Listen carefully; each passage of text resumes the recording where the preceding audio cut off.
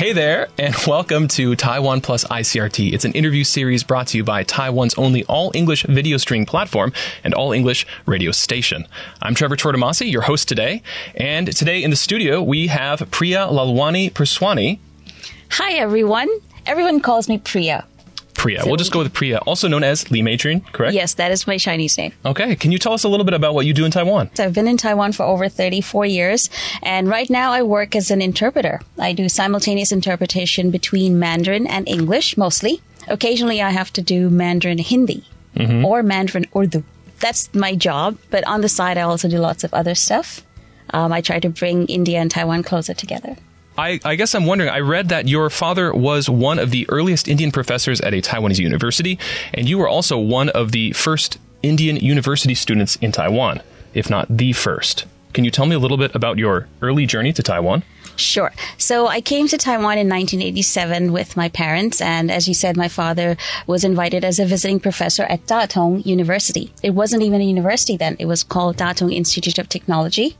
And there were very few Indians in academia in Taiwan at that time. Most of the Indians there at that time were in business. They were exporting from Taiwan because Taiwan was an export-oriented economy. So they were part of Taiwan's economic miracle.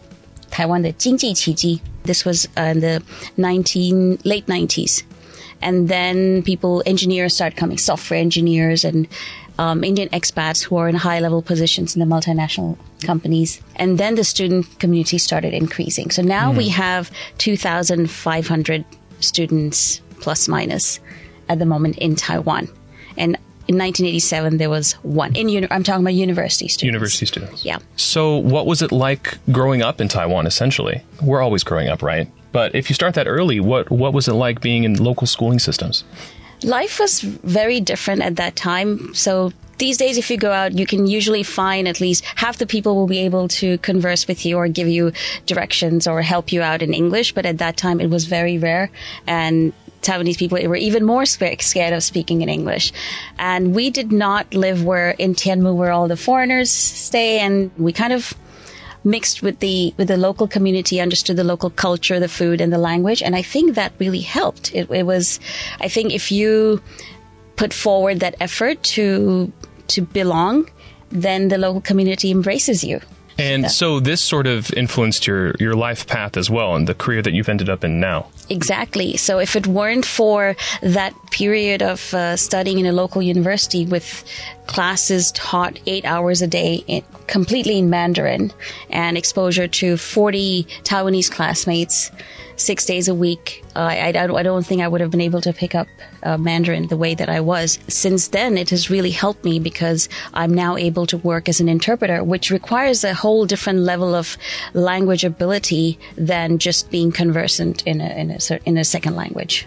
Also, on your journey to becoming an interpreter, you worked previously for the India-Taipei Association, which is the de facto embassy for India in Taiwan. That was established here in 1995, you said. Right. So in 1995, Taiwan and India set up offices on both sides. So Taiwan set up the Taipei Economic and Cultural Center in New Delhi, and India set up the India-Taipei Association in Taiwan. And I remember the first representative was a retired ambassador, Mr. Vinod Khanna, and he was looking for people who could work in the office. And through various different contacts, all of them kind of led to me because he needed someone who was familiar with India and Taiwan and knew the languages. So I was there for 3 years until we started visa services and passport services. And I think I learned more about India during those 3 years than my entire life before that because I haven't really spent much time in India. I've grown up in Nigeria and in Germany before coming to Taiwan. So, and that made me realize how important it is because one of the missions of India-Taipei Association is increasing people-to-people ties between India and Taiwan. And I really realized the importance of that. And since I left India-Taipei Association, I have been still working towards that goal on my own through different activities that we organize. What other organizations or programs or even celebrations have sprouted from this India-Taiwan relationship since then? So since India-Taipei Association started, they've been organizing different events or activities, cultural activities. In collaboration with that, we have the Indian Cultural Festival, which is an open festival organized by the India Music and Culture Center. And it's been held for 17 years. We had to pause last year because of COVID, but otherwise we hold it every year, and it involves inviting artists from India to do performances, and we all usually have an Indian bazaar, and we also have Indian food. In 2021, it was held on a really big scale, and this was held in collaboration with New Taipei City Government.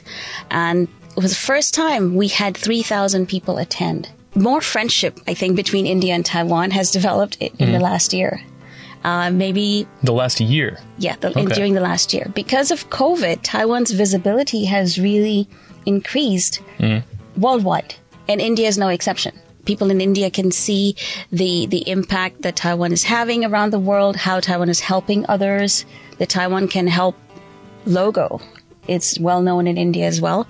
And people appreciate that it is for the benefit of everyone if different countries around the world collaborate. Being in this unique position as sort of a cultural bridge, maybe on a small scale or a larger scale in Taiwan, working with these organizations, and having this unique history in learning Chinese from a young age, you founded your own interpreting company. Priya Translation and Consulting is the company that I founded, and it provides language services, mainly English to Mandarin interpretation, but also other language services as needed. For example, lots of foreigners who live in Taiwan need their documents translated and then notarized. So we also provide consulting on this. I've been interpreting since 1997. So it's, we have a lot of experience in different kinds of services and speaking into little devices that I've brought samples of if you want to see later. Sure. You want to bust them out now? Yeah, sure. We've never had this interactive segment of the show. This is awesome. Let me untangle this first. It's okay. We'll do like a montage of you untangling them. Okay. Oh my goodness. So where the space or time or budget doesn't allow for a full booth, because that tends to be expensive, or if there are only very few people who need to listen to the interpreter, we use this kind of 导览系统 or tour guide system. So the interpreter wears this side with a microphone, and that's the transmitter, and that's the receiver. Okay. So the people who want to hear the interpretation will just put this into their ears, and they can hear the interpretation live, real-time interpretation, which also allows for simultaneous without the booth and all the fancy equipment. And in addition to this, sometimes we just do whispering while the main speaker is doing it up ahead. So I do all of this. More of the whispering. And then you're literally just whispering into their ear as they're... Exactly. Okay. Yeah, it's been hard with COVID, with the masks and everything, because that muffles. Right. Even with these, it's very muffling. So I tend to socially distance myself and just take the mask off, or I need to wear the mask on top of this. We had to come up with so many hacks. Right, exactly. You don't want it to devolve into simultaneous interpretation. Because most of the whispering shouting. I do is for Mayor... I interpret for Mayor Ke and Mayor Ho. Mm-hmm. I'm the designated interpreter for the Taipei City Government Secretariat and the New Taipei City Government Headquarters Secretariat. Mm-hmm. So sometimes it's awkward for both myself and the mayor to be whispering on the side of them, especially when they have all these cameras in their faces. Right, so this works out as a good solution. But it's been very interesting, and I really love doing this job. What topic or industry do you most often interpret for? Or which one is the most fun? 80% of my work is simultaneous interpretation for market research focus groups. So a lot of focus groups are held in Taiwan, but the clients might be foreigners, and they don't know what the Taiwanese consumer is saying. So my job is to interpret the Taiwanese consumers' views and comments to the foreign client. And that's what I started in 1997. Most of my work is still this, because there are not many interpreters in Taiwan who can handle the intricacies and the workload that comes with focus group interpreting, because each focus group lasts for about 2 hours. Mm-hmm. And it's one interpreter doing it solo. That's a long time for... It's not like conference interpreting where 2 people can take turns. Right. So people who are trained as conference interpreters don't like to do focus groups generally, because they would have to work solo for 2 hours instead of switching with a partner every 20 minutes. Is it generally 20 minutes that fast? They switch every 15 to 20 Wow. minutes. And it's actually by the clock. Like, it's very... Because it's tough on the brain. It is. Oh, my goodness. Psychologists are still trying to work very hard to understand how interpreters' brains work. How has the landscape of simultaneous interpretation, or just translation in general, changed over the course of your career? Because we have so many things that can do it automatically now. Obviously not nearly to a human level of detail, but how do you see that changing in the future? Yeah, this has been a very hot topic among interpreters. We're discussing whether we'll soon be losing our jobs.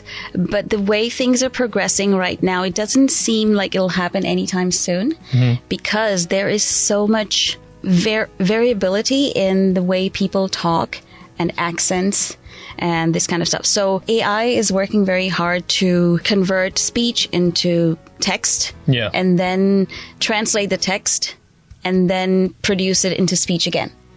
But that's going to take longer. And the other thing we've seen is just show the translated text, kind of like YouTube does with their automatic subtitles. Right. Yeah, but it still doesn't make sense very often unless a person enunciates clearly and speaks in very simple sentences like this. Then AI will understand what they're saying. So I think we have another 10 years. Only 10? I thought you were going to say we have another 100 years or so. Depends on the languages. So for between European languages, it's easier because their structure is so similar. So, but between languages like Hindi, Chinese, Mandarin, Chinese, English, this is going to be harder. That's just my feeling. And I guess sort of as this representative of India for so many years and a very powerful connecting force between India and Taiwan, what would you like to say to the people of Taiwan? A lot of Indians in Taiwan feel Taiwan is their second home because it's given them a safe and friendly and convenient place to live in. I can say this because I'm the admin for a group on Facebook called IIT Indians in Taiwan, and we have over 6,000 people. And this is something that everyone agrees. I've tried to provide them with a platform where people can share information if people have questions about life in Taiwan, build this community where people can feel at home even when they're in Taiwan. And Taiwan and the people of Taiwan have helped them feel that. There are still some stereotypes that do exist, and I hope that Taiwanese people can embrace foreigners, the foreign community, not just people of a certain color or race, but all foreigners, including people of all different colors, and also try to understand more about these different cultures and get rid of some of the stereotypes that exist in Taiwan. Okay, thank you. Dissolving cultural stereotypes. Priya Lalwani-Purswaney, thank you so much for coming in. Lee Matron. And is there anything else you'd like to say about where people can find you or your work? I have a Facebook page, Priya Lee Translation and Consulting. And also, if you're interested in knowing about Indian culture, the Indian Cultural Festival we talked about, we sometimes hold Indian festivals such as Holi and Diwali. If you would like to know more about such events, which are open to the public, you can follow the page IIT Indians in Taiwan. Thank you so much for joining us today. Thank you. All right, guys. Thank you very much for listening to Taiwan Plus on ICRT. See you next time.